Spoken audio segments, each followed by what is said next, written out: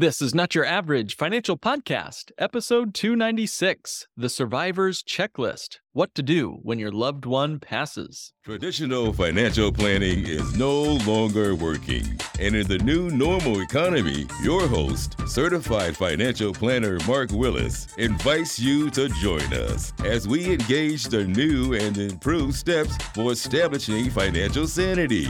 Be curious, be stable, be sane. This is Not Your Average Financial Podcast, helping you think different about your money, your economy, and your future. Hey guys, what is even better than a 5-star review on this podcast? Well, it's actually sharing it with a friend. More people find podcasts because friends recommend it than any other way. So, hit that share button in your podcast app and send this episode to a friend right now. Let us know you did, and we'll send you a copy of our favorite book free of charge. Hey everybody, welcome to this week's episode. Hey, what if I told you you had a rich uncle you knew nothing about who had left you some sizable cash, some money? Would you know what to do? Would you know how to find out how to get that cash? If that's all you knew, that you were the heir of some sizable estate, what would you do next? How would you find out who to call? What companies were holding your cash for you? How would you collect this wonderful gift? According to a survey by Consumer Reports, 1 out of every 600 life insurance policies remain unclaimed, with an average benefit of over $2,000. This means that unclaimed life insurance money has a cumulative worth of billions of dollars that is not going to the right people, to the right beneficiaries. Let's not make this your story or your family's story. We're going to go into full detective mode here today on today's episode and see how we can find all your unclaimed money. So first, if you don't know if you're the beneficiary of a death benefit, there are a few useful tools out there that you can use to search for the policy that you might be owed money on. You can look through, for example, the deceased's own paperwork, their address book, their filing cabinet. Find out if they had any life insurance policies in their name. Another way to find out if you're the beneficiary of a life insurance policy is by reviewing their income tax returns of the deceased for the past 2 years and check for any interest income or expenses they might be receiving. If there's interest income or expenses, it might mean that they're receiving distributions from a brokerage account or maybe some money coming from a bank account. So definitely check out their bank statements as well to see if there were any premium payments that were showing up on their transaction history. For example, if you see something that says life insurance company, ABC Life Insurance, and there's a premium going to that insurance company, you can bet you might be able to chase down that company, call up the company where he or she was paying premiums. You can also try to find out whether or not you're the named beneficiary on the insurance policy by simply calling up the insurance company itself. You can request information from the National Association of Insurance Commissioners. You can go to their life insurance policy locator service tool about whether or not you are a beneficiary on a life insurance policy. All these are tools that are available to anybody. Whether or not you had a relationship with your uncle or with the insurance company does not matter. If you're the beneficiary, the insurance company is legally obligated to pay you that death benefit. If the life insurance company has really worked hard to reach out to you as the beneficiary, but they weren't able to find you or could not reach you for some reason, they'll start reaching out to the contingent beneficiary that may be listed on the application of this great uncle of yours. So a contingent beneficiary is simply somebody who is listed by the owner of the policy, your uncle in this hypothetical world, and the contingent would be your backup. Say, you were not able to be reached, or if you had passed away, for example, the contingent beneficiary would be the one who would receive the cash. So it's always a good idea to have your contingent beneficiary on your applications when you're the one applying for life insurance, to just simply have a backup so that we ensure that your life insurance death benefit does not go to your own estate. And that means things get a little messy in the probate process. That's what happens if no beneficiaries come forward to claim the money. So this 1 out of 600 life insurance death benefits don't just go, back to the coffers of the greedy insurance company. Of course not. It gets paid out to somebody, and in this case, if no one else is going to take the money, it eventually gets paid out to the deceased's estate. As it goes through the estate process, it'll go through probate court, and a judge will then decide where the money goes. It can get taxed. It can be given to creditors to cover any debts, credit card bills, student loans, that sort of thing that you may have left behind. So don't leave your life insurance policy without a beneficiary attached. So to avoid your great uncle's gift going through probate and possibly giving some of the money that you're owed to a credit card or a car loan he may have had, instead of what he wanted to do was to give that money to you, you'll want to find out for sure who has your money. Here's a few more tips. The federal government doesn't have a central website for finding unclaimed money, but you don't need to hire a sleuth or a detective to find this unclaimed money for you. You can typically find it on your own for free using official databases out there. You can search for your state, whatever state you live in, the comptroller's website to see if there's any unclaimed funds. From there, usually each state allows for you to discover which accounts might be still open with you as the beneficiary. Typically, there is an unclaimed property office within each state. This is sort of like your own state's lost and found, essentially. There are even multi-state databases where you can perform a search using your name, your social maybe, especially if this is helpful if you've maybe moved to another state in the last few years. There's a long list of different assets that may have been left in your name. For example, what about unpaid wages from your family member who's passed away? That's got to go somewhere. That last paycheck is going to go to you or somebody in your family, possibly. What about VA, veterans benefits, possibly being paid out to your family who's recently passed away?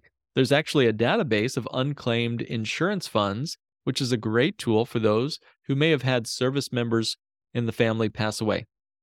In addition, the IRS may owe money in the form of a tax refund that was unclaimed or undelivered to your family member who passed away.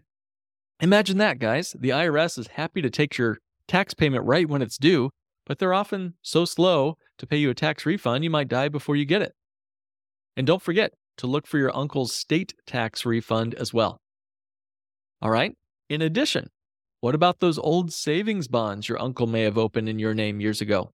Go to treasuryhunt.gov to find matured savings bonds that may have stopped earning any interest. Did your uncle have any stocks or brokerage accounts maybe he wanted to leave you? Well, the SEC Claims Funds is your one-stop shop to find out where your money is, where the stocks might be. Of course, you can also contact the brokerage firm directly and see if there's an account that's been left in your name. Now, guys, of course, all this presupposes that your uncle has passed away. But if your great uncle is still with us, or you believe you may be the beneficiary of something for your parents or other family members, what can you do to broach the topic, if you know what I mean? How do you find out if you are your parents' or uncle's beneficiary? There's a simple way to do this, and there's a right way to ask. Now, guys, everybody's relationship with their parents and with money is going to be unique. But there are several tips that I can give as I've seen this work out well and not so well over the years. And most of the time, adult children are rightly hesitant to talk to their aging parents about their life insurance because of the awkward topic of mom and dad passing away. But candidly, by not talking about it while your parents are still alive, you're facing a lot of financial stress and heartache that you're going to be dealing with should your parents pass away before you have this conversation. So just ask your parents when a good time would be to talk about something you consider important. That's it. Hey, Mom. Hey, Dad. I've got something important to ask you. When would be a good time for us to have a 30-minute conversation? Letting them know that you'd like to schedule a time to talk about it, letting them know that it's an important topic for you, will help you and help them treat the conversation with the respect it deserves. No one wants to think about their death, just when they're trying to get the groceries in the door or lick that ice cream cone. But if you can put it on the calendar, if you can have a sit-down discussion, it can actually be a really positive experience for everybody. When you're in the conversation, you can simply explain to your parents that you're trying to get your financial affairs in order and that you want to make sure that you're aware of any policies that you might be the beneficiary of. Also, You knowing about the insurance policy that your parents may have on their own life should anything happen to them. For example, if they're in need of serious medical attention and they cannot pay their own premiums, you can be the one to step in and serve, take care of any ongoing premiums due, or accessing cash values or chronic illness riders to give them the medical care that mom and dad deserve. The main thing to remember in this conversation, to make this conversation a positive success, is to keep it focused on you and make it about you caring for them and for your love for your parents. The whole conversation could be done in about 15 minutes, 30 minutes. It could save you months of stress and thousands of dollars in legal bills. So, what if the worst has just happened and your loved one has passed away? Beyond mourning the loss of your loved one and the intense emotional processing of something like that, when that happens, there are several steps that a surviving family member like yourself can take immediately after a loved one passes away. That's going to bring you a lot of peace and dignity to the whole experience. In fact, we prepared a completed survivor's checklist for every client that we work with, and we send it out to every client. And we ask them to include that checklist in their life insurance policy folder that we send them. This makes sure that the surviving family has something clean and clear that they can work on as they process the loss of you, the family member that they loved so much. In fact, I remember when my mom passed away in 2017, my brother and I were caught up in the emotional whirlwind of our mom's final days on earth. We wanted her back more than anything. And at the same time, there was so much demanded of us as the surviving sons and family members of our mom. We had decisions to make, like you would not believe. Everything from arranging the obituary notice, speaking to the funeral home, picking out cemeteries, contacting her employer, friends, relatives, advisors. It was all pretty overwhelming. Having this survivor's checklist helped us think carefully about all the things we needed to do, all the parties that needed to be contacted, all the arrangements that needed to be made. We made this checklist available for you now if you go to notyouraverageFinancialPodcast.com and look at the show notes of this episode, episode 296. And in the show notes of this episode, you'll find out how to download this one-pager PDF. It's a quick summary of a few of the important things that you might want to do. I'm going to go over a few of those now, but again, get the checklist for the entire list to take care of. First, within just a day or two of your loved one passing away, you can begin working on getting their affairs in order. You'll want to ask the hospital for several copies, maybe 12 copies of the certified death certificate. Typically around 12 is enough. You help close out their accounts with these certified death certificates. You'll also want to check filing cabinets and safety deposit boxes to see if there was any burial insurance policies, cemetery locations, wishes that your loved one may have had. You want to contact the funeral home and also make cremation or burial arrangements at that time. Oftentimes, the funeral home will want you to assign the death benefit over to them, but I don't typically recommend that you do that. The funeral home does this. They ask you to assign the life insurance over to them because they want to make sure that they are paid that death benefit before it gets spent on other things. Go figure. That probably happens a lot. Of course, we want them to be paid as well. It's typically better, however, if you can manage it to let the death benefit be paid directly to you instead of assigning that death benefit over to the funeral home. It just makes sure that the money goes directly to you and is in your hands in a timely manner, and you can write the check to the funeral home to cover all the needed expenses. Within the first week or two after someone's passing, you'll also want to contact the Social Security Administration, the Veteran Administration, the Department of Health Services if they were receiving Medicaid, and of course, all the insurance companies where the deceased had policies. This might include life insurance, but it might also include medical insurance, disability insurance, homeowners insurance, auto insurance, all of that. Life insurance death benefits are paid out usually within about a week or two of receiving the certified death certificate that you got from the hospital. So just think about that for a moment. Usually death benefits can be a giant chunk of cash.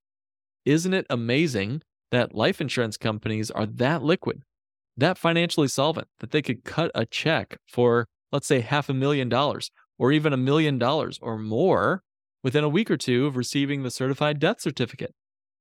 If you ever found yourself in the fortunate position to have that much money in a savings account at your regular bank, see what happens if you try to withdraw all that money from your bank account. Watch how the bankers squirm and try to delay you. One client I know had about $1 million in his bank, and for fun, sort of for fun, he tried to see what it would be like to take it all out of the bank as a withdrawal. The bank literally closed for business that day for the entire day. It took him almost a month before he could get his money out. And according to mybanktracker.com, banks don't often have much cash on hand.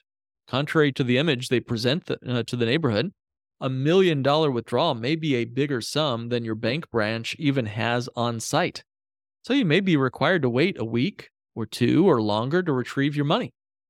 However, the amount of time it takes to withdraw a large amount of cash from a bank account can vary from bank to bank and what amount you want to withdraw. So depending on how much cash you want, the bank will need a few days at least to transport the money. And this also shocked me. Your bank is allowed to ask you why you want the money. And if you don't explain why you need such an unusually large amount of cash, they can deny you your own withdrawal for your own bank. Anyway, getting off topic there, but I just had to share that. Anyway, we will reach out to all the life insurance companies to begin the process of receiving the death benefits.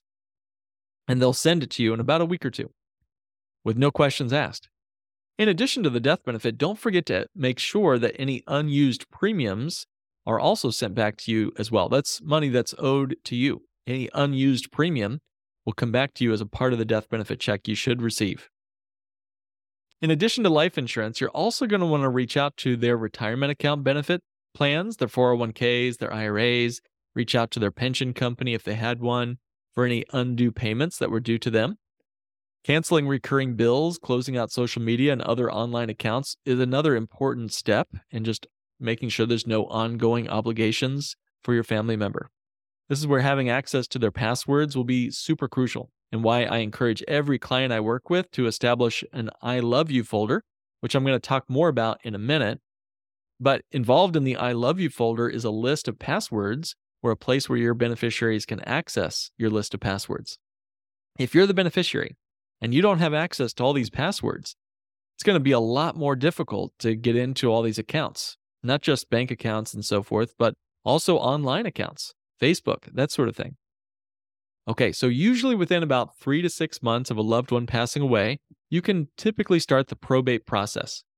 The probate process typically includes filing a petition with the probate court requesting that the will of your loved one, the deceased, is to be probated. You'll also want to issue bond to protect the executor, which is likely you in this case, from any claims made against you for fraudulent activity. Next, you're going to notify all the creditors of your loved one's passing. Let them know that this person has passed away. You'll want to then take inventory of all the assets and all the liabilities of the deceased, pay estate taxes due, if any, and finally ask the court for a final distribution of the estate, whatever's left, to be paid out to beneficiaries. If the beneficiary passing away had a very small or no estate, you can usually avoid probate courts. There's a way to do this through a fast form of probate that the deceased may have just had little or no assets to their name.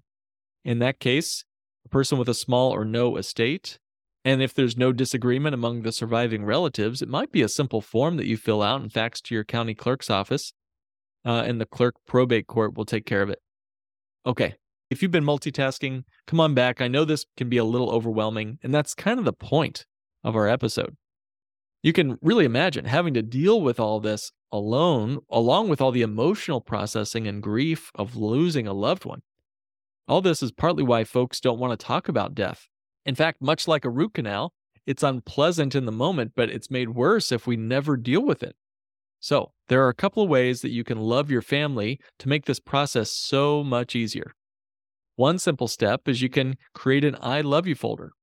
An I love you folder is a simple manila folder that you might keep in your filing drawer at the very front so your family will find it quickly, or place it right next to your life insurance policies in your filing cabinet. Here are just a few of the documents I suggest you leave to your beneficiaries so that they can access your account information and make the process of helping close out your accounts that much easier when you pass away. For example, make sure that you include sources of all your income, where your assets are held, 401ks, IRAs, pensions, etc., Social Security, Medicare information, all that, life insurance premiums, including the company, the account or policy number, and all the listed beneficiaries. Don't forget about bank accounts and bank numbers. And, beyond the financial stuff, don't forget to include any wishes that you would have for your funeral or burial. What songs or poems do you want read at the funeral? Do you want a disco ball party or more of a somber worship service? What about any special items you want to leave to particular family members? Your favorite teddy bear or a painting? Taking 15 minutes to write some of this out will save your family a lot of heartache and possible arguments. I've even seen family members ripped apart from each other over things as simple as that. And maybe most importantly, in the I love you folder, write a letter to your closest loved ones.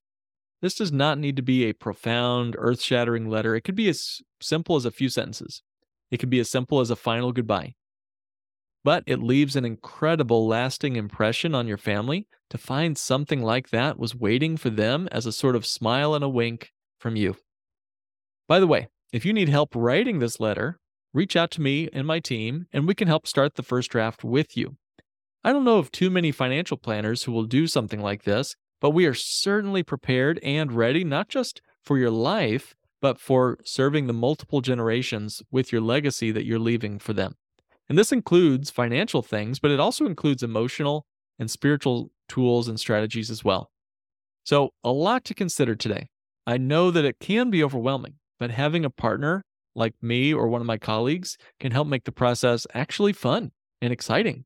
Find out for yourself, what can you do this week to make sure that your family is better off than when you found them?